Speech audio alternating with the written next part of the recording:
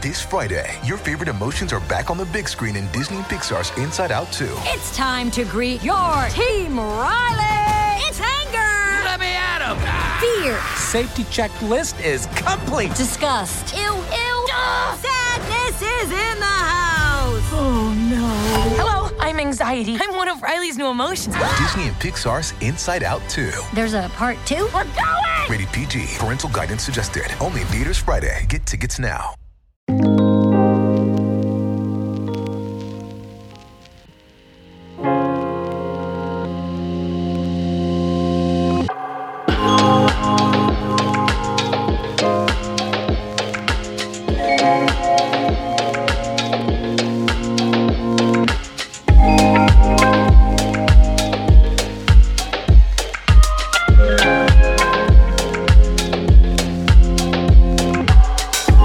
Everybody, and welcome back to another episode of 99 Potions, the premier Fanbyte RPG podcast. That's role-playing Gulag, because we are here with you trapped in this big, wide old world called Earth, which is not where most RPGs tend to take place, because we are here to talk about games that takes place in, let's say, the world of Final Fantasy, the world of the Lands Between, the worlds of Sekiro, the worlds of Haven, which I don't think is on Earth, the worlds of Forspoken, which is definitely not Earth because that's an isekai. That's the whole point. Soul Hackers is on Earth.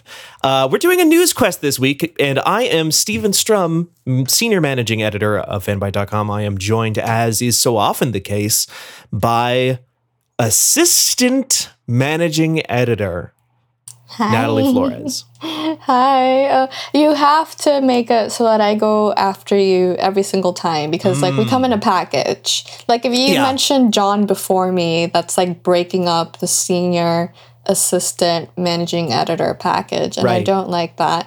Also, listeners, as you heard, we are doing a news quest this week. And you might be saying, but don't you do news quests at the end of every month in the last week, or like you supposedly ostensibly try to? And I would say yes, absolutely, but we're moving it up because of Strangers of fucking Paradise. Stranger of Paradise. We will get to that next week, so we decided to move this up because fuck.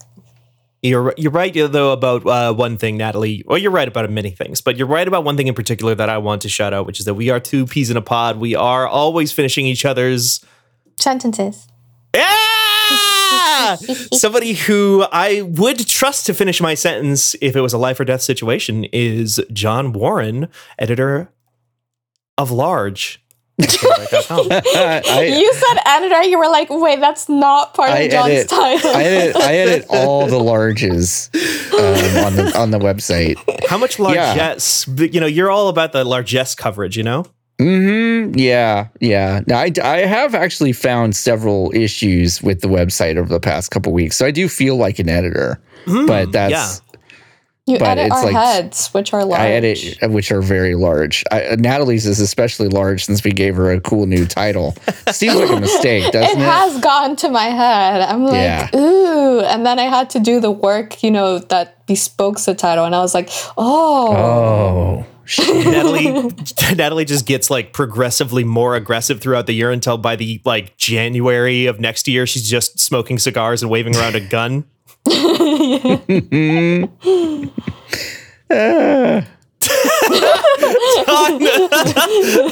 very excited about that prospect. John already knows it's coming. I already know it's coming. She's gonna be ruling this place. It's inevitable. It's fine. I mean, I need to sleep. That's true. That is true. We all need some sleep eventually. It's true. But there's no sleep until Stranger of Paradise. Let's get into... Oh, there. Okay, I take back that thing about finishing sentences from before. You are not making me finish any sentence pertaining to that game. Absolutely not. God, I can't wait for next week. This is just an appetizer for next week's great episode of the show. On that episode, Stranger of Paradise or Strangers of Paradise? Stranger of Paradise. Stranger of Paradise. Well, I'm going to say Strangers because fuck that game. Okay. Well, you can say anything you want about it next week because we will have news editor Imran Khan on the show with us. Imran is on the International Space Station where he is live streaming the GDC show floor to watch that. That was a lot of work to go through, considering he already lives out on the West Coast anyway, and could have just gone there in person. But, he that's why we pay him the big bucks, is because he does that extra mile, So true. Yeah, I mean, going to the Moscone Center from probably where he lives is ostensibly the same thing as going to space. So right. Yeah. In the meantime, like Natalie has basically implied, we are doing a news quest. And as Jordan, our wonderful producer in the chat, as she was saying, we usually do that at the end of the month, points out, we haven't actually done it at the end of the month in like 6 months. 6 months. Yeah. We just kind of do it whenever we fucking feel like it. Some instances in there where we've actually done it. Like News Quest is whenever we fucking feel like it. Actually, it's usually when we run out of shit to do. We're like, News Quest? It's either when we run out of shit to do, or it's like, fuck, we're recording this on Wednesday and they just did a Nintendo Direct on Tuesday that has like a million things in it. Yeah, that's true. Actually, Nintendo crafts their directs around News Quest. I just want to say that. Oh, it's okay. So it's in that direction. Got it. Yeah. Right. Miyamoto and Reggie, they did that for us. Yeah, so true. Even though Reggie's like not there anymore, but like, he thinks about us. Miyamoto and Wario. Speaking of big bucks and not Nintendo. People who love money. And people who love money. Who do you think is enjoying a lot of money these days, Steven? What is our first Great little segue. That's so news, good. Wow. point here? I just want to say, like, already my skills as your senior managing editor to your assistant managing editor, they're already rubbing off on you because you're picking up my great segue skills, Natalie, because you just launched me into talking about Elden Ring over at From Software. That game has sold 12 million copies in 18 days. That's so many. That's a lot of copies of a video game, period. Yeah. I don't know what to say to that almost, other than what Natalie points out here, which is that Bloodborne, which is admittedly only ever been on one console, PlayStation 4, a console that sold like gangbusters. It's huge, but in 7 months, sold 2 million copies in 10 days. Sekiro, which I feel like oftentimes, despite being one of the best From Software games, which I know Jordan agrees with, sold 2 million copies in 10 days, but a bit of a black sheep of the family. 4 years after launch, Dark Souls 3 has sold 10 million units. Elden Ring, again, 12 million in 18 days. That's like for some perspective, that's like Call of Duty level of sales. Yeah. In 18 days. So that is kind of incredible. And only 1 million of that's in Japan. So it's really interesting to see how that's spread out. That game that game's really good. Obviously, we could talk about that a long time, but we shouldn't. But yeah, I was not surprised really about how many. I guess I was not surprised it sold well, but 12 million is even quite a hair more than I expected. I expected maybe like 8 to 9, something like that. But 12's that's a huge number. It's just such a huge jump. Yeah. I think that's one of the big things. I think Merritt was actually the one who kind of said something along these lines in our Slack a little bit ago. It just seems like basically anybody who just keeps at a certain thing that has a bit of a cult following for long enough now, eventually, if you do a thing where it either looks like it's the end of a thing and it's like, oh, this is a great jumping on point because I can just go through and do it all at once, or it's the beginning of a new thing, which in this case, obviously Elden Ring is a new IP and not, it's obviously basically an open world Dark Souls in the most reductive form of that, but it is basically also a new IP. It's like what we saw with Monster Hunter, I feel Monster Hunter, Monster Hunter, Hitman. Yeah, for sure. What was and they have since confirmed that they do plan on making Elden Ring its own franchise. So, yeah, that makes a lot of sense. There's no possible way that they aren't jumping on this. I'm sure they've got DLC plans. From Software has almost always, with the exception of Sekiro, done DLC, at least one big expansion for every game that they've put out since Dark Souls 1.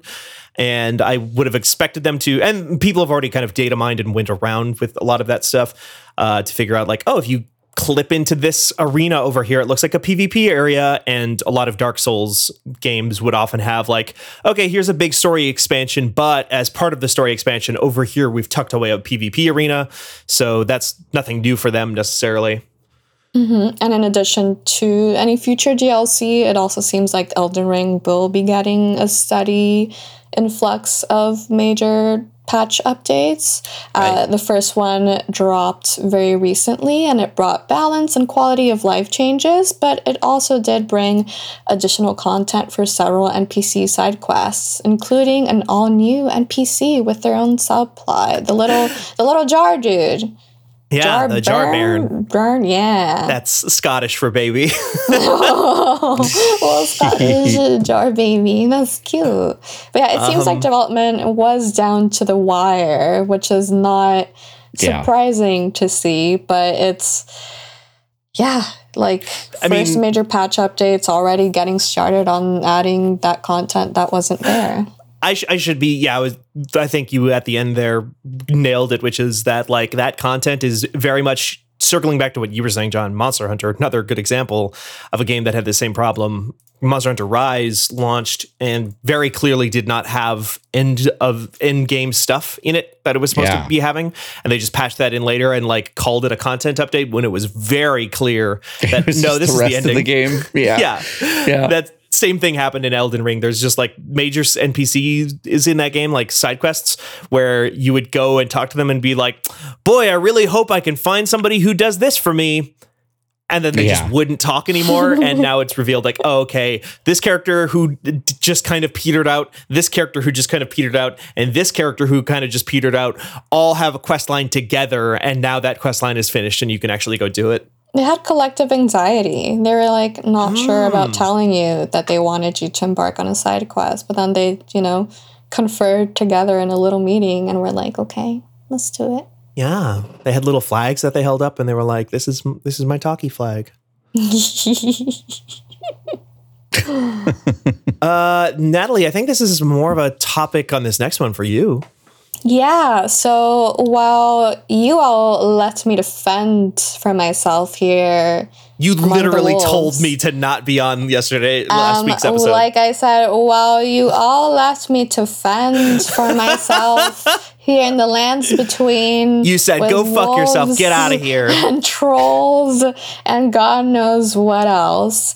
I did have a wonderful episode last week, genuinely wonderful, with Kenneth focusing on the romance RPG Haven. On March 4, it got a new couples update, which allows you to play as the starring couple, which originally was a woman named Yu and a man named Kay. You can play them as a same-sex relationship. So last episode of last week, we discussed Haven, which originally came out in 2020, and this update, which was just released earlier this month.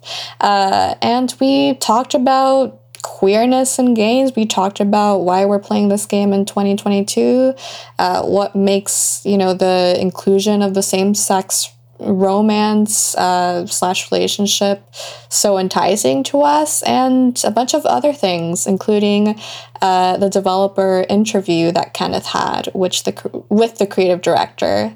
So for that, you can read Kenneth's wonderful article over at Fanbyte, which is called Haven Proves Games Can Be Queer, Inclusive If There's the Will. But we also did discuss it in various forms, as well as the game last week. So it's a good episode. I recommend listening to it. I can't believe Natalie had the audacity to put together a good episode without us. It's really fucked up, isn't it, John? Yeah. I mean, I hope it was good. I was so nervous because, it was also, the first week. I started that Wednesday that we recorded. Oh, yeah. That was your first day. Yeah, my first day in my new role. If anyone has missed out, it's assistant managing editor. And so, yeah, I had to announce it. And I was like, so nervous. I actually didn't. I mentioned it in the podcast episode, but I didn't sleep very well the night before, and I'm like, I told my mom. Yeah. I don't know. That's true. But I was like even more so than usual. I was nervous and I felt myself nervous. And I told my mom and I'm like, I don't get why I feel like I'm on my way to the first day of the semester or like the school year. I'm just logging into Slack a little earlier than usual. I mean, you've got more responsibilities. You're doing more stuff. You're doing stuff like me. You audited a class for like a year and a half, and then you're like, I guess I'll enroll. Sure. But yeah, I mean, I was just thinking, John, since Natalie had such a good episode last week. Sure. What if we just recorded our own episode? Just me and you. Oh, what about? Just us arguing over which came first, the Yakuza or the Shinmu, and which is better? No, because it needs to be like an episode that will last more than 5 minutes. Last more than 5 minutes? All right, fair enough. Sure. Well, you're free to do that if you want to lack the flavor, the Latina flavor that I bring to this podcast. You can go ahead and do that. I would never do that intentionally. I would never do that, No. We love having Natalie here too much. And we love to talk about... do we love to talk about The Witcher? I like The Witcher. I love The Witcher. I think all three of us like The Witcher on this podcast. Cool. Yeah. I'm a Witcher whore. I couldn't remember. Oh, right, you are. You have a cat named Yennefer. You have a cat named Yennefer. I have a cat named Yennefer. And I think I've mentioned it before, but I started The Witcher 3. A friend bought me it after it was announced at the respective The Game Awards of that year that it was Game of the Year. And then that was in December, and by the end of January, while balancing a part-time job, freelance writing, and full-time school, I read all the Witcher novels. Oh, wow. Yeah. Wow. I didn't know that. Y'all know how it is when I hyperfixate. It gets bad, but I did the thing. So I am a certified Witcher whore. Yeah. That's, I mean... I haven't, like, I used to be, if you will. I mean, yeah, but Natalie, have you tweeted at Jason Schreier that Cyberpunk, that Witcher 3 is your, what is it? You said something to Jason Schreier. I'm Dragon Age's whore. Yeah, I'm Dragon Age's whore. That's what you tweeted. you haven't done that. I don't know if it's official. No, but I should. I really should. I'm whore for a lot of things. There's a lot of wholeness in my heart. How many watches of Arcane are you into? Don't ask. You sounded so resigned, so defeated. So I'm just about wrapping up with my 9th. Yesterday I squeezed because I've been trying to pace myself to one episode per night. Oh my God! Pace yourself. 9 rewatches. Yeah, and then yesterday my mom told me that she wouldn't mind watching Arcane with me again. So I was like, ooh, my 10th one is already planned out. So anyway, The Witcher. Already? What are you talking? No. Hold on. What are you talking about? Is already planned out. Yeah, because my mom's open to it. So I'm like, okay, my 10th watch has been, scheduled, and I don't have to come up with an excuse for it. Because like this time, since it's a 9th watch, I tried to spice it up a little. I'd be like, okay, so I'm only gonna restrict myself to one episode a night, and like spice it up a little bit. Yeah, I recorded it backwards and then played it really fast. And then for the 11th watch, I'm thinking, because I was already planning the 10th watch to be one where I just like madly screenshot everything that I've wanted to screenshot, because I installed the screenshot plugin. But then my mom took over last night, so then my 11th one is already also relatively planned out. So anyways, CD Projekt Red announced a new Witcher game on March 21. It's the start of a new saga. The game is being developed using the Unreal Engine 5, and it is part of a technology partnership with Epic Games that has, quote, been agreed upon for 15 years with a prolongation option, quote. I missed this part. That's 2 games. Yeah, so It's 2 games for them. 2 games for them. 2 games.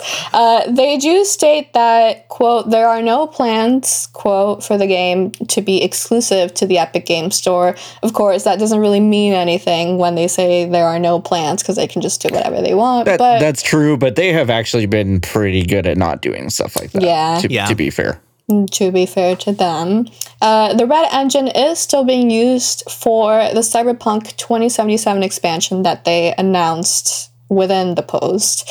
I can confirm, based on my aunt, whose dog is a programmer at CD Projekt Red, that the expansion will be entirely dedicated to Judy Alvarez, as it should be. Oh, wow. Yeah, okay. yeah, that's wild. Yeah, so Cool for you to just like kind of break that news here, and especially when Imran's not here to kind of like, you know, I would say I wouldn't say fact check. I don't want to use terms like that, loaded terms. But no, I have an aunt whose dog is a programmer at CD Projekt Red. That's all the confirmation you need. Damn. I don't need Imran for that.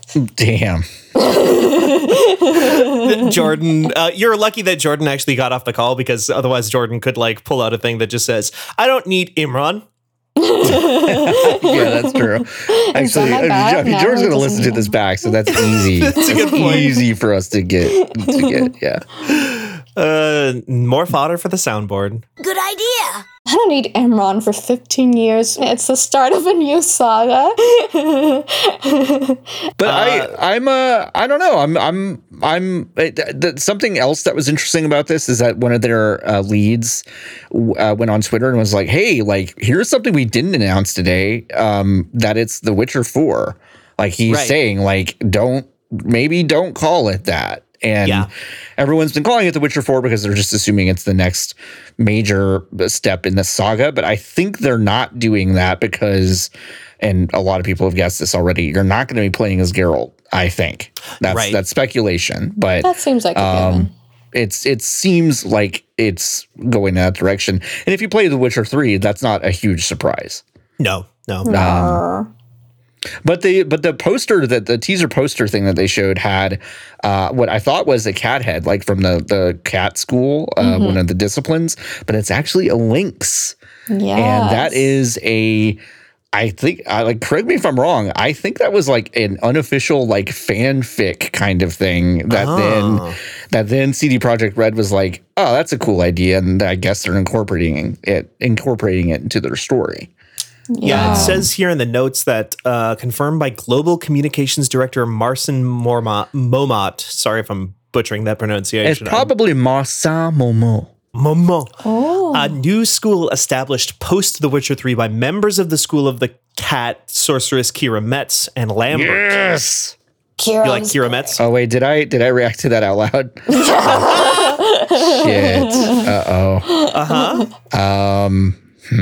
Yeah, no, Kira Metz was like tough for me because I was like, I was like, I know I got Yennefer. I know I'm looking for her, and I know she's great.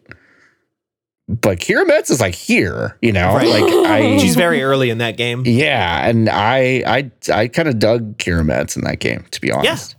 Anyway. She was great. Yeah. Lambert less so, but I mean, yeah.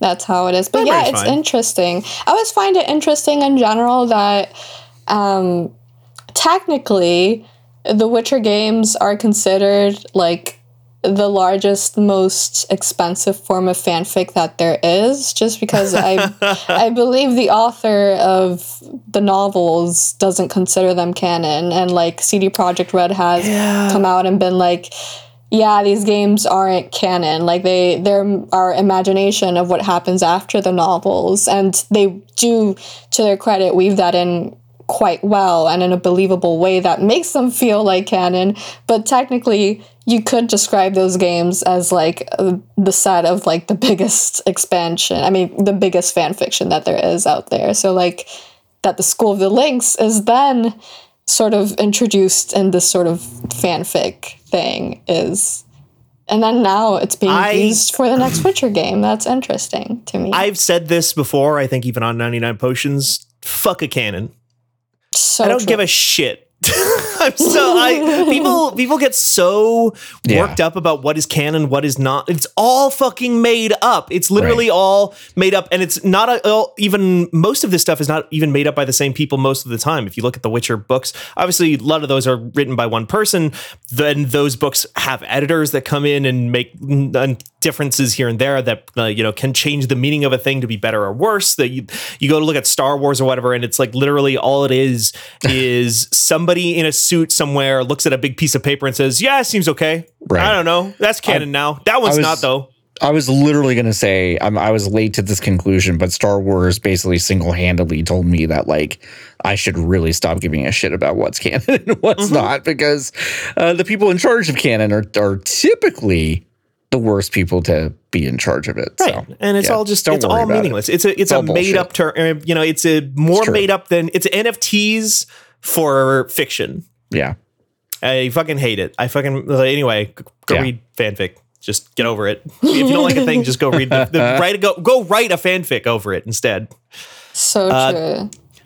The last thing I will say about the Witcher thing, real quick, is just because of I missed the Epic Game Store thing, but that actually follows in the footsteps of GOG saying that they're kind of like walking back their releases. I think they're no longer going to be focusing on releasing new games or something like that, or they're done for the foreseeable future with old games, one or the other. I mean, GOG has been lagging behind most storefronts for a long time. I mean, it's been a way for those who don't know, Good Old Games, GOG.com, is the storefront that CD Projekt actually owns and operates. So whenever you buy The Witcher or any game from them, that money just goes straight to CD Projekt Red, basically.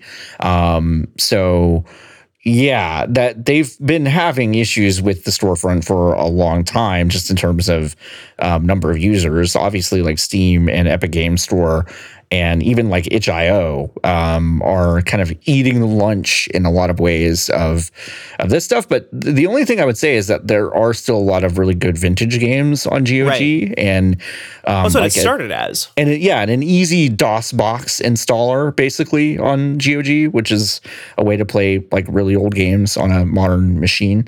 For sure. So yeah, it sounds like they're kind of depreciating GOG in the foreseeable future. I think they kind of see the writing on the wall that it's not like a viable long-term storefront, which I think they're probably right about that. Right. That aspect, and then the Unreal Engine thing, they're also yet another studio that's basically spent years and years and millions of dollars to build their own engine, only to walk it back and use Unreal later, just like EA did with Frostbite and stuff like that. So yeah, Unreal is everywhere right now. Yeah, I mean, there's a reason too. It's really good and easy to use. Like it is, it's like there's a reason, and there's years and years and years, 2 decades now of support documents to basically go through it. It's like, yeah, unless you're doing something unbelievably specific with your engine, it kind of makes sense. So yeah, it's not a huge surprise. Really cool. The last thing that I would like to touch on in regards to this announcement is that, to no one's surprise, Natalie was right, or at least I think I'm right. Because I was like, why are they announcing this now? First of all, they've basically screamed that they're doing a new Witcher game for the last several years. They've not been shy about it whatsoever. But I was wondering why they decided to pick this specific timing. And of course, the announcement was done ahead of the start of GDC 2022, the Game Jailburst conference. So, and right after the announcement, I did see some folks from CDPR being like, hey, we're going to be around GDC and, talking to people. So if you want to join the team and work on the next Witcher game, get in touch. And so, yeah, that's what I figured. We're seeing that a little more transparently from Blizzard when they announced their unannounced survival game or whatever. Yeah. Everybody's having trouble hiring. Yeah, exactly. Especially the companies that have been in the spotlight for their controversies with labor and crunch and sexual harassment and other things, such as Blizzard and CD Projekt Red. Of course, CD Projekt Red's reputation after the release of Cyberpunk 2077 has certainly gone downhill, even if it's still one of the top developers out there. So they need all the enticement that they can get for hiring people. And so putting 2 and 2 together was quite easy, even for someone with a little small brain cell like me. I was like, ooh, they must be doing this for that. And I think they are. You cracked the case. Cracked the case. Well, Call me Caitlin Kierman from Arcane. Where's my eye? We all wish them the best on The Witcher Andromeda. Next on our list. Oh, wow. Kenneth barks, like, just barges in through the door, like, oh, it's good. It's going to be a good one. I just love how he got ratioed on the Fanbite Twitter just for being. Listen, I wasn't going to say it aloud, but Yeah, we just let anybody tweet anything, I guess. I guess so. Yeah. Maybe we Josh should was the fix that. first quote retweet on that. Like, damn, we just let anybody tweet shit on here. Uh-huh. We love you, Kenneth. We love you, Kenneth. Absolutely. We'll have more to talk about after a little bit here, but first we're going to take a quick break. Another day is here, and you're ready for it. What to wear? Check. Breakfast, lunch, and dinner? Check. Planning for what's next and how to save for it? That's where Bank of America can help. For your financial to-dos, Bank of America has experts ready to help get you closer to your goals. Get started at one of our local financial centers or 24/7 in our mobile banking app. Find a location near you at bankofamerica.com/talktous. What would you like the power to do? Mobile banking requires downloading the app and is only available for select devices. Message and data rates may apply. Bank of America N.A., member FDIC. Another thing that I hope we love is a game called Forspoken, though it has been delayed to October 11th, 2022. So later this year. It was originally... That was a good segue, by the way. Yes, thank you, Natalie. This is I know that you can recognize them now because I know you can also do them really well. Originally set to release on May 24th. March 24th would have been tomorrow, so that would have been fun. That's a good point. I hadn't thought about that. Releasing tomorrow. I mean, even May, like if you had told me today that this game was coming out on May 24th, I'd be like, that's soon. No, yeah, it's soon. Yeah, because we don't know. We really don't know that much about this game. I don't think. It's we seen some of we see the combat. It looks open world. It's an isekai. There's cussing in it. Yeah, she's got sneakers, but it's in fantasy times. And whoa. Apparently I mean, that's honestly kind of cool. Like a sort of matriarchal system in that isekai world. So I am interested in that, even if past showings of the game in regards to like its portrayal of its black woman protagonist, and that's been a little odd at times. The was it the portrayal, the or was it literally that weird sentence that they said during the interview? Yes, during that press closed demo that they had a while back, in which they described Frey's walk as hip hoppity, but also, I mean, John brought up the cursing, which I do think is like a more subtle thing that I believe Imran also picked up on it, and I felt weird about it as well. So I'm glad that I wasn't like insane or something for feeling that way. It just felt like unnecessary, like a lot of injection of cursing. And I think I read somewhere about how they were like, oh, it's because she's had a hard life or something like that. And I was like, oh, what are you talking about? Where is this going? And also the fact that there are no black writers on the team. No black women writing Frey. That's the big it's part. all white people. So because they like asked them point blank, and they were like, "We consulted with some people," like basically. Which is like a very non-answer, and also just a bad answer. For more on that, I believe Jordan Rami over at GameSpot was the one who asked them directly about that and included that coverage and his overall write-up of that press closed showing that they all participated in. But so I'm I don't know if cautiously optimistic, because I don't know that I'm quite optimistic, but I am looking forward to seeing what this game turns out to be. Game Informer recently released some exclusive coverage of the game, including some enemy and combat showcases. Combat is looking really good, honestly. As someone who loves using magic in games and seeing that the combat is just entirely spell-based, I think it's been a better showing of that gameplay than they've had in the past. At one point, she like skates on water with ice powers, and then immediately like does this fire wheel spinny move on the enemies on the shore. And I thought that looked cool. It's pretty cool. Yeah. It looks cool, and you know it just seems like it functions cool. So one of the Game Informer videos explained the battle system, which like.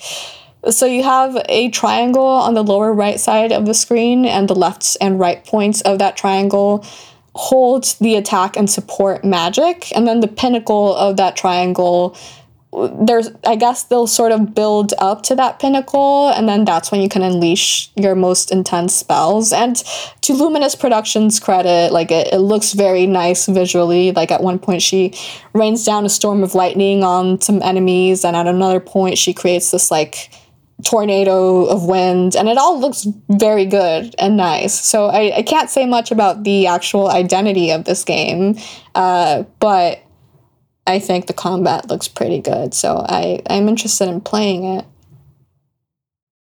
Okay. Yeah. I think I'm excited too. I'm at the very least interested. I'm very intrigued to see what this game is. Yeah, I mean, like it's from the same General Folks publisher that did Stranger in Paradise, so it's like who could go wrong? You know what I mean? I mean, Final Fantasy 15. I think Final Fantasy 15 is actually the closer thing because it's Luminous. So. Yeah, that's true. No, I mean, I'm cautiously optimistic. It looks cool, but yeah, I don't know. It seems to maybe not totally know what it is because, like we were saying, I think the writing situation may be in such a way that this game doesn't have much of an identity. I would maybe speculate, but I mean, the game started as a tech demo, right? Yep. I think that gets forgotten sometimes, but this was literally just like I think it was actually an Unreal Engine 5 tech demo. Yeah. So like that kind of thing can happen quite a bit. I think we have seen, it's been a while since I feel like we've seen a game like made out of a tech demo in the way that people have in the past. Like that used to be more common, but yeah. Oh, yeah. Guess it's worth trying out. Yeah. Another thing that I think is going to be worth a lot of people trying out, especially maybe even you, Natalie, you might be interested in some parts of this, but the Shin Megami Tensei Soul Hackers 2 got announced not too long ago. You are one of those really wild Soul Hackers perverts, right? How long ago was the first one released? I think it was a long time ago, right? Just a really long time ago. Like, I don't know anything about these games. Almost 30 years. Do you know if I have to play the first one to play the second one? I would highly doubt that they expect people to play a Sega Saturn game. A Sega Saturn game? Yeah, I don't think so. I mean, it might be more likely that you've played the Nintendo 3DS version of it, but still, this is I think probably this game, the sequel, is getting made on the back of that being fairly popular, if I remember correctly. Yeah. But yeah, I was still surprised that this got announced. I was like, wait, what? Yeah. But it seems. Wait, what? Wasn't even Jordo says it was released November 13, 1997. I wasn't even a year old. Yeah, it was 97. Yeah, I mean, like 25 years ago. But this feels a lot like Atlas kind of feeling themselves, right? Because like Shin Megami Tensei 5 did well, from what I understand, and obviously the Persona series has done amazingly well over the past couple of entries, and so I think they're just kind of like digging into their bag, and it's just like, Devil Summoner Soul Hackers, let's go. I'm expecting them to bring back Digital Devil Saga like in the next 5 years or something. Like they absolutely should. They should. I mean, it's like, it's time. Why not? I mean, it's just as good as the other shit that they do. So is that the one with the girl with the orange hair and the pink outfit? That doesn't narrow it down, but damn, I don't think so. I don't think so. They mostly had gray outfits in Digital Yeah, Devil they're Saga. very gray in Digital Devil Saga. Oh, wait, did you say pink hair? Like, I think she has orange hair and like a pink outfit. No, I think that's a different game. Yeah, don't mind me. Yeah, it's all right.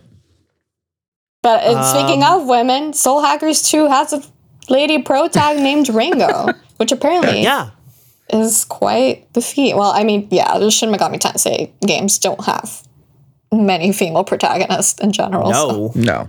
Not main playable. I'm trying to like think of one game that they've had where Persona you played 2? as Persona 2. You play as a woman. In the first part of that duology, you play as a guy. And then there's Persona 3 Portable had which they kind of ignore gender select. Yeah, pretty much. And that's about it. I'm trying to like Strange Journey. You play as a dude. Shin Megami Tensei 4 Apocalypse 3, 5. It's all dudes. Persona has all been dudes, other than that Persona 3 thing not too long ago.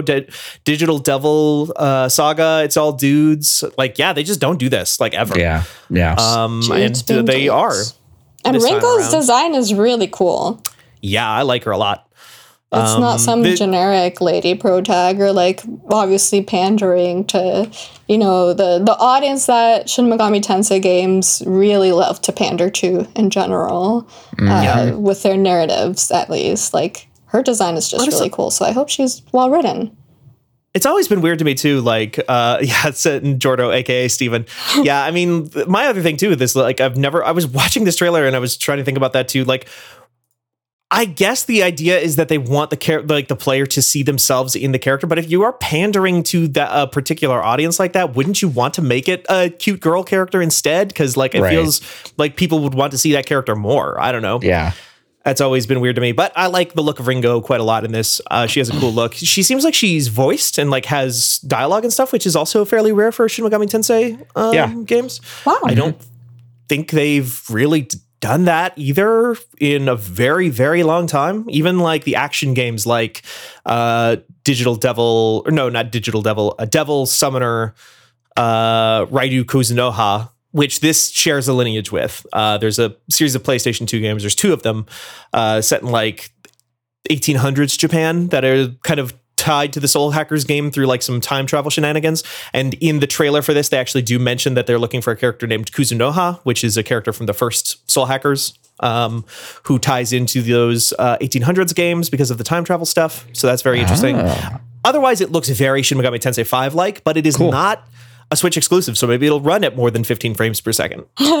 We can only dream. Who can say? Who can say? But yeah, it looks like it looks good. Yeah, it seems like they're taking. Oops, sorry. Oh, I was just gonna say, for people who don't know, the Soul Hackers games, if you can't tell from the title, have more of a kind of like teen to young adult hackers entering the Matrix, doing a lot of like digital stuff like, oh, I've got this demon, but my demon can go into the internet for me. And there's like this whole internet world and the Digimon are loose and you need to send off your demons to fight them kind of thing. I wish I had a demon that could go on the internet, like on Twitter for me and tweet for me and look at my timeline for me, so I don't have to. Yeah, right. I like my demon to take the psychic damage for me, please. Yeah, please. John is weak to psychic damage, strong to nuclear though, which is really nice. Strong to nuclear. Thank you. Yeah. Yeah, this seems cool. I am interested mainly because Ringo's design again is really fucking cool, and I just think it seems like they're taking some risks from the get-go with, this and the second entry in a series that hasn't gotten that the first game was when I was less than 1 year old even. So I hope that still persists throughout the game, that it doesn't just seem that they're taking risks and then they fall back on the tropes that they so safely tend to rely on. Yeah. I hope that it actually, is a thing throughout the entire game, because that would be really cool. I like Shin Megami Tensei games. I like the Persona series, and I've been interested. And I like what I see of, the one that just came out. Shit. Shin Megami Tensei 5? Yeah, the one with the company's title in it.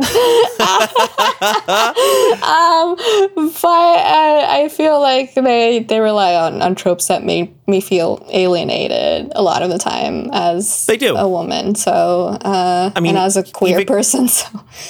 Even just like ignoring the obvious, like, oh, they basically never do male or female protagonists in these games. Like they treat women usually not. They often treat women and queer people very badly in Shin Megami Tensei games. There are exceptions to that rule, and I think they're better about it in spin-off games like this more so than they are in Persona, which Persona has its own team.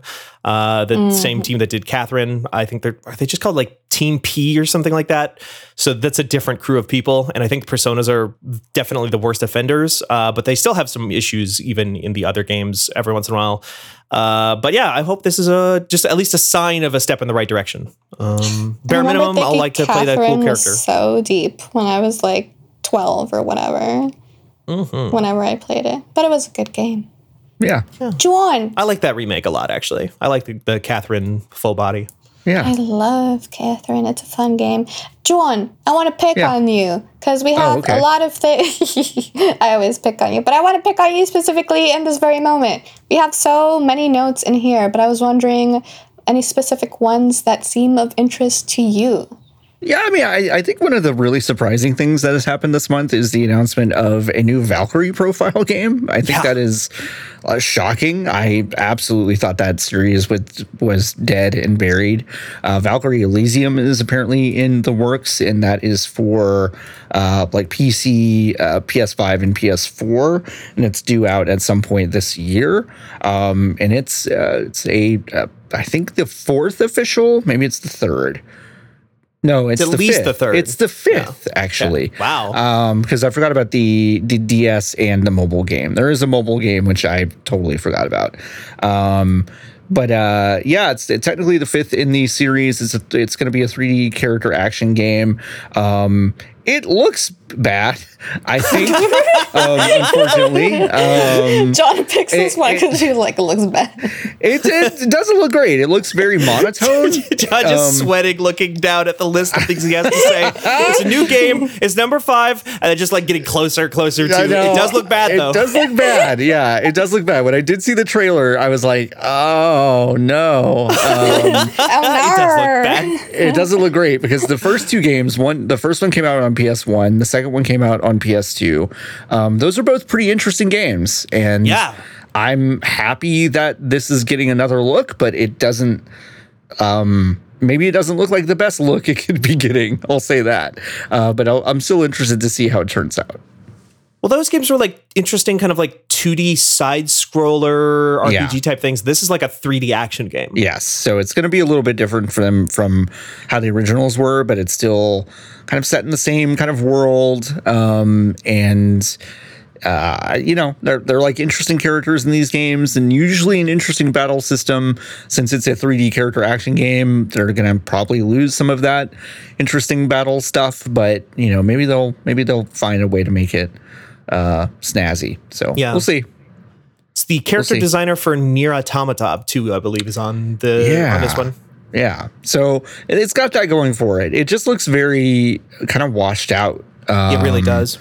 Which is, I mean, it's not like the original games were like hugely vibrant, but I always kind of attributed that to technological constraints and kind of like, hey, we want to show this kind of world, but this is how we can show it. And now that we have the technology, it just kind of looks washed out. I wish they were doing something a little bit different, but we still haven't seen a ton, so it could surprise me for sure. Yeah. Natalie, thanks for asking, Natalie. Just put I thought it was gonna be something you were you seem genuinely excited for it in a sense, even though this is your era. This was a series that there was a period when the PS2 was out where if there was a role-playing game released on the PlayStation 2, I would buy it. And it really didn't matter what it was. I would buy it and play it. And I didn't play the original Valkyrie profile until much later. But I played the second one and I thought it was really interesting. And so, yeah, I mean, it is definitely my era. I am excited that this is getting revived. It's just one of those things that I thought was dead, and I'm not saying it should have stayed dead, but I'm surprised it was revived. That's all I'll say. It does have the feel of like a lot of Square Enix revivals of their like older franchises that maybe not a lot of people remember, which is like, we want to bring this back. Somebody somewhere in the company wants to bring this back, but we're not going to give them any money. We're not going to give them any money, and we're also not going to like put our back into it. Like, no. If you're going to revive something, then tell the new generation of kids why this is an interesting thing to be revived, instead of just relying on a bunch of olds like Kat Bailey and I going on Twitter and being like, Valkyrie profile's back. Like, I don't think that moves the needle. I mean, like, I don't, maybe it does, but it's like, I don't think that's enough. You know? You can compare how things like this are announced, or things like the Final Fantasy Pixel remasters are announced, versus that like last Nintendo Direct that they did where they showed Live Alive and the Chrono Cross remastered is obviously Square Enix, but like even that I think people are somewhat mixed on. But you compare how like they were like, hey, this was a really important game. Like the trailer for that thing was like, this is a very important game to the history of this, you know, and they just don't do that with these. Square Enix just constantly feels like like a company that is like on its back foot in a weird way, that like that they're just like, we just gotta keep putting stuff out to make it to the end of next quarter, and then we'll turn things around with XYZ, or we're gonna try this thing that is us chasing a trend that was popular 2 years ago, and oops, everybody has moved on to something else already by the time we get our version of it out, and it's just weird. Yeah, it is weird. And they obviously have very successful things with Final Fantasy and such, but with Final Fantasy 14 at the very least. Mm-hmm. But it feels very much like one thing kind of propping up the entire company sometimes. Yep. It does. Yep. Natalie, did you have anything on this list that you wanted to talk about real quick, since you offered John the option to do that? Yeah, honestly, there are like 3 things that I really want to talk about, but I guess segueing from Final Fantasy 14 being the Square Enix juggernaut, let's talk about Final Fantasy 14 updates for our listener. So on March 4th, there was the live letter focusing on patch 6.1. Patch 6.1 is titled to Newfound Adventures, since it's going to serve as an indicator for the direction that Final Fantasy XIV will be going back to after Endwalker. We're gonna, be soaking up the feeling of being adventurers again. And given how that expansion ends, the character that talks to you at the end about the spirit of being an adventurer, I think that is an apt direction. We have a new side quest series called Tataru's Grand Endeavor, in which you will fight Tataru as the final boss.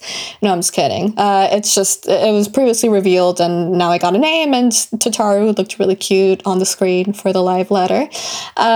We are also getting new role quests. So Yoshida-san said that they will include the characters that you helped throughout Endwalker, who are going to be showing you their support for your help. Crucially, one of the screenshots was Aymeric. I'm excited to see Aymeric, even though he didn't show up in my role quests, but I should be going back to do that because I'm just a whore for Aymeric. Might have a piece on Natalie, to Aymeric. can I be real with you? You're not an Aymeric whore? No. I've never, that I'm a whore for a lot of characters in Final Fantasy XIV. We literally had a long conversation about it as I was beating Endwalker over the last weekend together, actually, because Natalie watched me play. Natalie texted me and was like, hey, can I watch you play the end of Endwalker? And I was like, absolutely. Yeah, and I sat there the entire day. It was fun.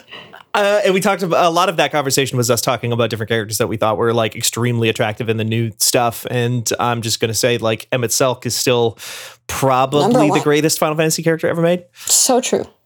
Like just objectively. I've never gotten the Aymeric thing. People fucking love Aymeric. I've never gotten it. He's nothing to me. He's gorgeous, but I mean, I don't know that man.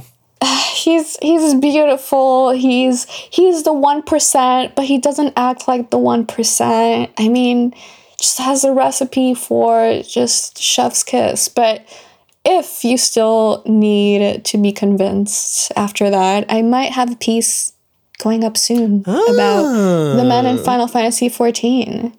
I see. That's interesting. Stay tuned for that. I will. But yeah, I mean, you're a Xenos pervert, so I could also say I've never understood Xenos perverts. I guess I just like Aymeric is too perfect. He's too traditionally sexy. I need characters that are just like little weird rats and snakes and just fucking monsters.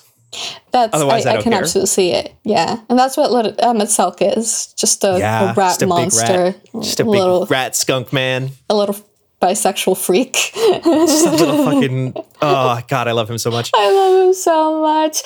Anyways, patch 6.1 will actually be the start of the duty support system for all 4-player instances from A Realm Reborn's main story. So this essentially will function as a trust system for the older instances in the teams. They're trying to make it so that you can play Final Fantasy XIV as a solo player, which I think is a really smart notion and one that they're really putting in so much effort into. So this will allow you to play alongside AI-controlled party members instead of real players. They're also changing the MSQ duty roulette a little bit. So Praetorium will actually now, instead of letting you, go off to make a snack and get a drink and maybe use the bathroom, maybe take a nap, all of those things in one go, the Praetorium will be split into 3 instances: a 4-player dungeon, a 4-player trial, and a solo fight. Castrum Meridianum is also changing from an 8-player dungeon to a 4-player dungeon. And that's wild. All that stuff is so wild. It's wild. Like, we're going to have so many people being like, back in my day, the Praetorium was actually a thing that you would whip out your 3DS for. I beat the entirety of Final Fantasy IV the after years while waiting in queue for Praetorium, watching those cutscenes. Exactly. And on the other hand, Cape Westwind, which is just like an embarrassing trial to be put into, that short player 8-player trial will now be a solo instance, so won't really be part of the MSQ duty roulette.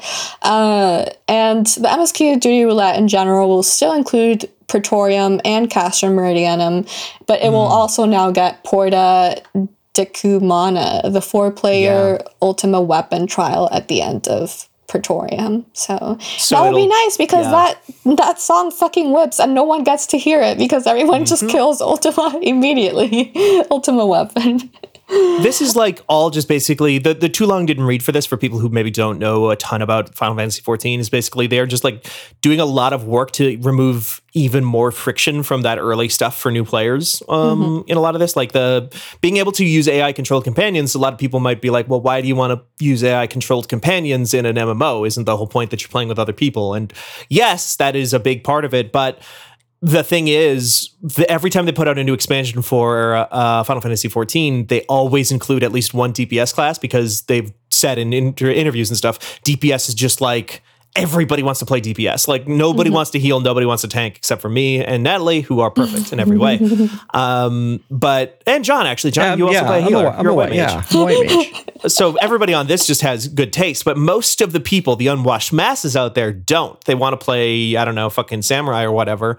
And so the DPS queues are just clogged and clogged and clogged and clogged. So if you are trying to just get through some of the mandatory story quests in Final Fantasy XIV, you will get locked into situations where it's like, I'm just waiting here for 30 minutes just to get into this one dungeon that I don't want to do, but I have to do it for the story. Whereas now with this, you will just be able to get through it. And then you can wait in queues to get the queue bonuses and the duty roulette bonuses, that sort of stuff later while you're doing other stuff, but you can proceed with the story. Yeah. And it's also a pretty bold move, just in the sense that, like, they're like, yeah, some people have social anxiety or they just don't like to play with other people, which is a very fine and acceptable and understandable position to have. So, hey, we have a really banging story just waiting for you to pay money to, engage with and get to know and discover all of our amazing characters. So you don't have to play with other people to do that. And I think that's really cool. So they've been working towards this for a while, but now it's really going to be rolled out. And in the service of being more accessible to people, there are going to be some quality of life updates. There's going to be the Unending Codex, which will act as a glossary and reference book to help players keep track of terms and characters.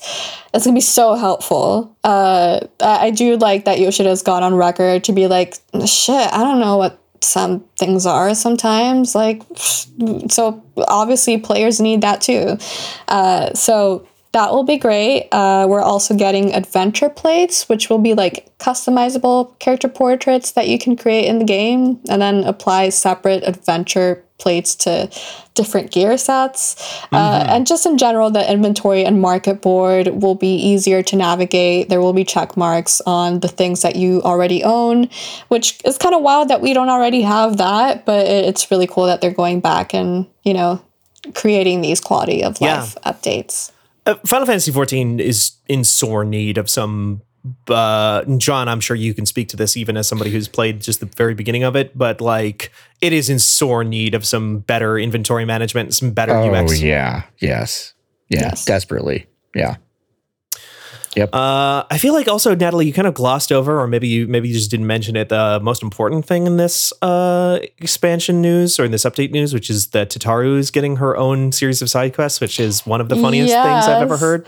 I did gloss over it a little bit. I called her the final boss because we all know that she is the most powerful being in the universe of Final Fantasy XIV, but yes, just for emphasis, because I do remember that Steven wrote in these notes, hooting and hollering. Tataru's great. She doesn't get enough time. Great. We were watching the little Endwalker ending and just being like, man, Tataru's a bad bitch. She just loves everybody and she's just always there. She's a true support player. She's just always there helping everybody on the squad, and I love it. In addition to all of this, there will also be new hairstyles for Hrothgar and Viera, which will be of much joy to Steven, who actually changed from, was it an Aura to a Viera? And your Viera looks immaculate. I was seeing them on the screen the entirety of Saturday, and I was just like, I love them. Like, this is a little slut. I love them with amazing makeup. What I'm going for. Mm-hmm. So true. The team is also increasing the number of glamour plates available. Oh my goodness. Thank God. Because I have to constantly replace mine to get the outfits that I want to wear.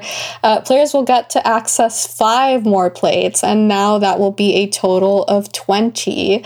So very requested, very needed option. Thank you. Oh my goodness. John, how excited are you for things like getting more glamour plates? I mean, I'm super excited for this thing I won't understand for another 200 hours. I'm very excited about it. Yeah. I can't wait. Keep playing. You're going to think back on this podcast and be like, of course they were fucking excited about that. I remember the March 24th episode of 99 Potions where we talked about this, and I got excited for the thing I did 5 years later. Yeah, 5 years ago, or 5 years from now, John, I'm also a whore for Emet-Selch. I just want to bury my face in that big dumpy ass. It's still one of my favorite tweets I've seen in a long time, was somebody saying like the trajectory of a Final Fantasy XIV player is somebody being like, I don't know what the fuck you all see in this game. I'm only in A Realm Reborn. It seems like it fucking sucks. And then you check back on them 6 months later and their new Twitter username is Emet-Selch's rag. Picture of Emmeryn's with the display icon of their little character. Also, get this, John. Hold your horses. We're going to be able to activate glamour plates in nearly every sanctuary. Holy shit! Yeah! I listen, it sounds, to our listeners, it might sound that we're being ironic. That's actually really fucking cool, because I'm tired of going to the Crystarium pendants every time that I want to change my glamours. So, yeah. So this is for you then. About. It's for you, Natalie. Yes, for little fashion sluts like me that love to just. It is so different when the game gives you the option to have your tatas out and when it forces that on you. When you are just given the choice to do it and you choose to just walk around in a bikini and save the world with like little to nothing on your body. That's like chef's kiss of a feeling. You've really hit the nail on the head for like the thing that like determines whether something is cheesy and cringe or if it's actually just cute and good. And it's, do I get to choose? Right. Absolutely. Like when you were doing the very final trial of Endwalker, I was actually checked all the other people that showed up on the screen because I was like, it'd be really fucking funny if you have some skimpy like bathing suit person for this incredible trial that Steven has been so excited for. The final trial is very good, and also I also did the same thing, Natalie, because it always shows you in the cutscene like what all your people look like, and so I was just looking like, okay, who's going to be wearing a bikini and who's going to be doing cosplay of Mugiwara pirates in the background here. Okay. Actually, was very the people that I got were very standard, honestly. Yes, so. I was surprised and quite pleased. In addition to all the glamour stuff that we've said so far, the team is trying to double the number of available glamour dresser slots from 400 to 800. That's massive. But this change will come until probably patch 6.2 at earliest. But just that they're thinking about these glamour things and working towards them after so many requests have been made, it just feels good to know that it's on the way. We're also getting a new feature in some sort of subsequent patch. We don't know exactly which one, but we will get a new feature called Dream Fitting, which will allow you to try on the Mog Station items in-game that you can buy from the Final Fantasy XIV store, which is great for me. I love buying things on the Mog Station store. I'm a whale for this game, and so... But it's nice that I can try them on before actually committing to buying them, because it has happened before where I'm like, damn, I bought this whole shit for $20, but it looks ugly on me except for like the one hair accessory. So I'm never wearing that ever again. But I this mean, will be if you available wanted to, if you wanted to try and like make a character that looked like you and then put different clothes on them before this time, you could always go to thelinkshell.com and use our Final Fantasy XIV model viewer to do it yourself in the browser without ever booting up the game. Just saying. This is very, very true. Speaking of making yourself in a game, I don't think I've ever revealed this. This is so off topic, and it's not even an RPG, but I feel like it's a good time to reveal it now. Y'all know Soul Calibur, right? Soul Calibur 6 was good. Character creator was incredible. One of the best ones. My favorite thing that I did in that game, and that I might have done in any game ever, is that I created me, like I named her Natalie, and I gave her really normie clothes, like a flowery skirt and like a button-up shirt and whatnot. She has glasses. She's literally me. And then she has like the nightmare sword, and then she has this alien voice that's it's like when she like attacks people, it's like so you really did just put yourself in Soul Calibur. Yeah. Yourself doing your fucking British accent. Let me do the British version. I'll get to the British version of the alien predator Natalie. There we go. What was that? Wow. That was the same thing, except you were choking on your tea. So yeah, you will be able to do that in Final Fantasy XIV. Other things, data centers will be coming in patch 6.18. There's also going to be Ishgard housing and the Crystalline Conflict PvP mode. That's all going to come with 6.1, I believe. So yeah, those were the Final Fantasy XIV news for this month. We pretty much have a segment dedicated to Final Fantasy XIV each news quest. So that about wraps it up. Yeah. Well, I think that about wraps up this whole thing. There's a couple of other small things on here we could just basically blast through. I was just going to say, just pour one out for Dragalia Lost, one of the first games I covered here at Fanbyte. To any great extent, they are wrapping up service for that game very shortly, which is not super surprising to me, personally. That game was always kind of weird because it's Nintendo published, but Psy Games, the creators of Grand Blue Fantasy, developed it. So it was like Nintendo kind of, by the sound of it, like was always pushing them to like just give away lots and lots of free stuff. It also wasn't, it was like weirdly family friendly for a gacha game, if that makes sense. Yeah. The characters were not horny enough, and perhaps that is why I eventually jumped the ship to Grand Blue Fantasy and Genshin Impact. For me personally, I'm just talking about me. I'm not talking. I don't know what the other people in the world think. But, I think you could speak for a lot of people in saying You that. can speak for a lot of people, probably. Yeah. Steven's like, I'm the only horny person in the planet. I'm the only one brave enough to write about it on fanbyte.com. We also had the Vampire the Masquerade Swan Song got a gameplay reveal trailer, which is very funny to me just because Vampire the Masquerade Bloodlines 2 is never coming out. What's the over-under on games that are going to come out in this franchise before Bloodlines 2? Oh, yeah. I mean, we've already had the Battle Royale, right? That's like at least in beta. That's one. Swan Song's 2. I bet there will be a third. There were they put out a bunch of like visual novels that I'm sure somebody along the chain was like, these are gonna prime the pump for Bloodlines 2 when that finally comes out. People are gonna get excited for this world again, and it's oops, never mind. That's going nowhere. Yep. Just for reference for our listeners, the last update that we got on Bloodlines 2 was in February 2021, over a year ago, when Paradox revealed that Hardsuit Labs, which was the original developer of that game for however long it was in development, it was just going to be replaced. Yeah. And like no real context on it. Anyway, we're taking the developer off of this game and replacing them with somebody else. Bye. Didn't even say who that somebody else is. Just that's the last update. So if you are excited for more Vampire the Masquerade material, Swan Song releasing on May 19th for PlayStation, Xbox, and PC. That's going to be your best bet. It's a narrative RPG, so that'll have to suffice. And then their Warner Brothers video games are still coming out too, which just contrary to the Vampire the Masquerade Bloodlines 2 thing are games where I just keep asking myself, wait, really? Are they still making those? Like, what?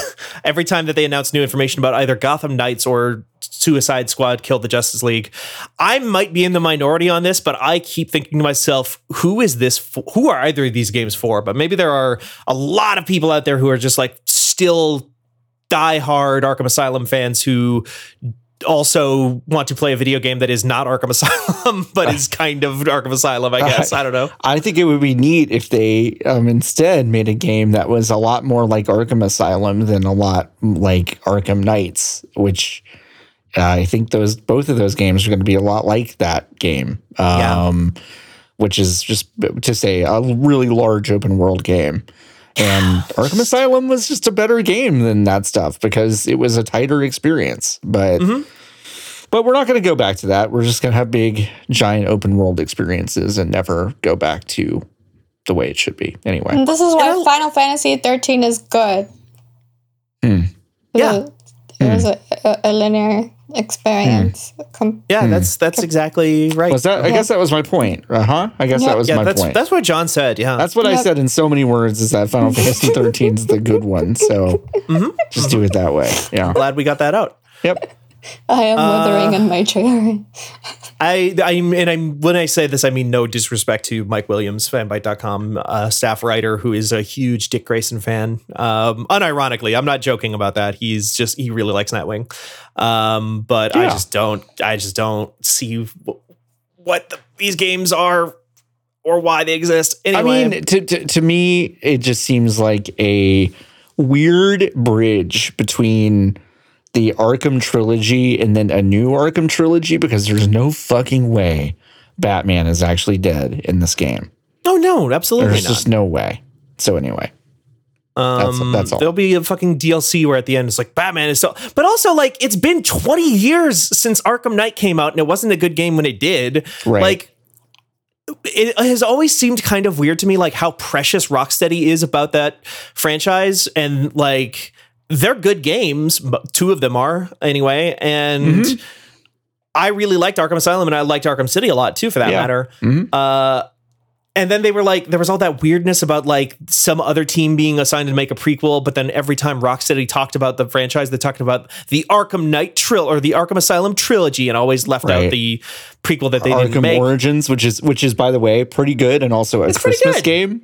Yeah, it's a Christmas game. It's kind of fun. Anyway, that's why nobody's out on the streets, because there's a big blizzard on Christmas. Everybody's indoors. Yeah, it's a fairly fun game, and they always had like a weird chip on their shoulders about it. And then they haven't put out a video game in 20 years, and like, who cares about that particular narrative anymore? Who cares about the saga of Arkham Asylum at this point? I don't get it. Do something else. Anyway.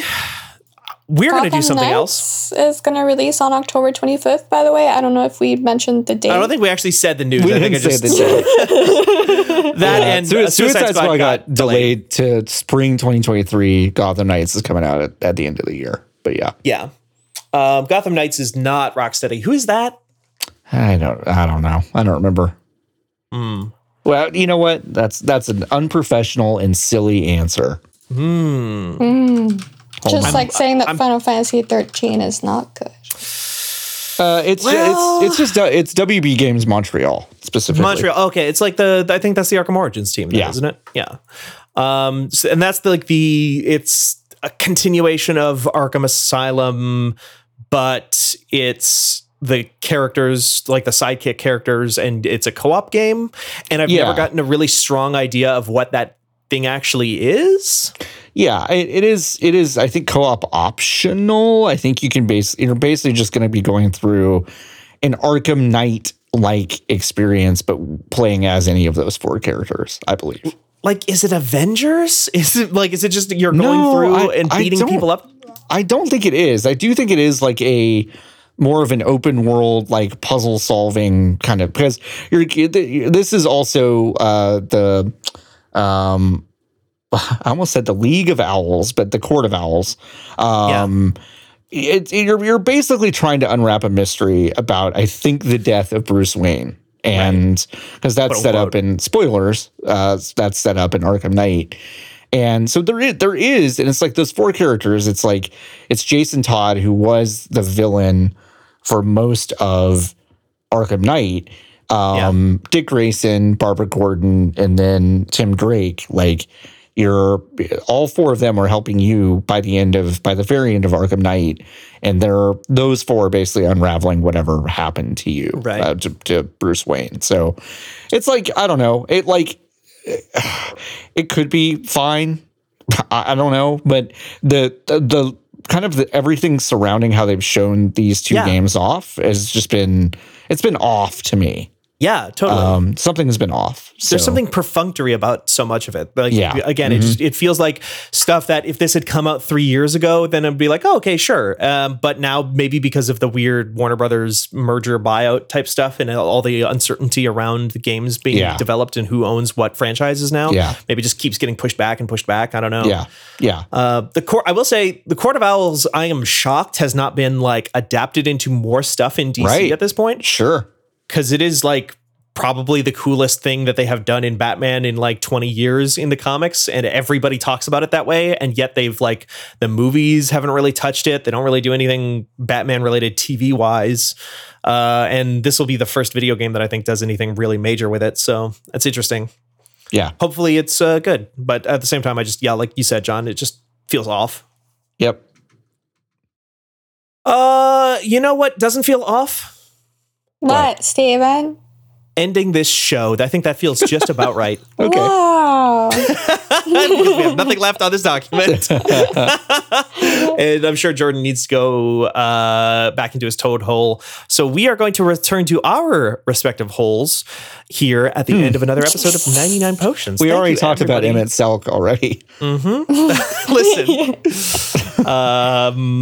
we'll get back to that. I have another thing to go do after this involving writing about Emmett Selk and his holes. So Steven and I share it as senior and assistant managing editors, right? That's really what the titles boil down to, that we both go into the Emmett Selk hole. Yeah, exactly. What's that? That's a good Lord. We have to end it there. Anyway, Thanks, everybody, for listening to another episode of 99 Potions, the premier RPG podcast on fanbyte.com. That's not how I usually say that, but we're going to roll with it anyway, because I have been Steven Strum. You can find me on Twitter at Steven Strum. Where can people find you, Natalie? At Hardy Macia on Twitter. That's HartIMACIA. Final Fantasy VIII reference, just like Final Fantasy 13. A good game. Oh, they're doing the thing again. Where can you find you, John? You can find me at Floppy and Told. I did not understand like Final Fantasy VIII, like Final Fantasy 13.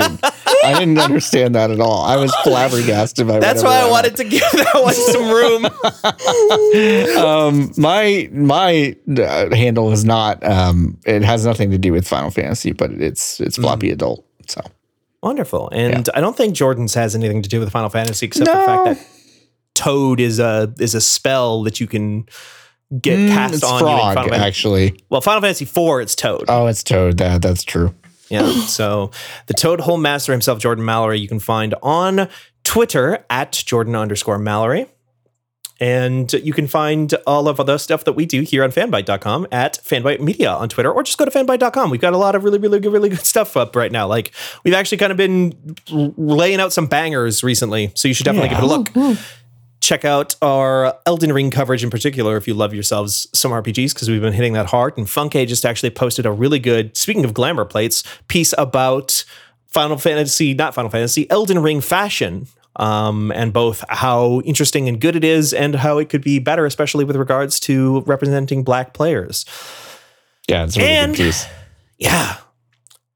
And we're going to do what we do at the end of every single episode of 99 Potions, the premier Fanbyte RPG podcast, and sidle on over to the bar, sit down on a stool, grab a bottle opener, wipe the sweat from our brow, so true. Kick off our shoes. Yeah. At the bar? Open a window real quick to let the smell out. Okay. I have to climb onto the stool. Jordan just says banned. No shirt, no shoes, no service. We'll get some phone books for Natalie to sit on so she can talk to us. Wow.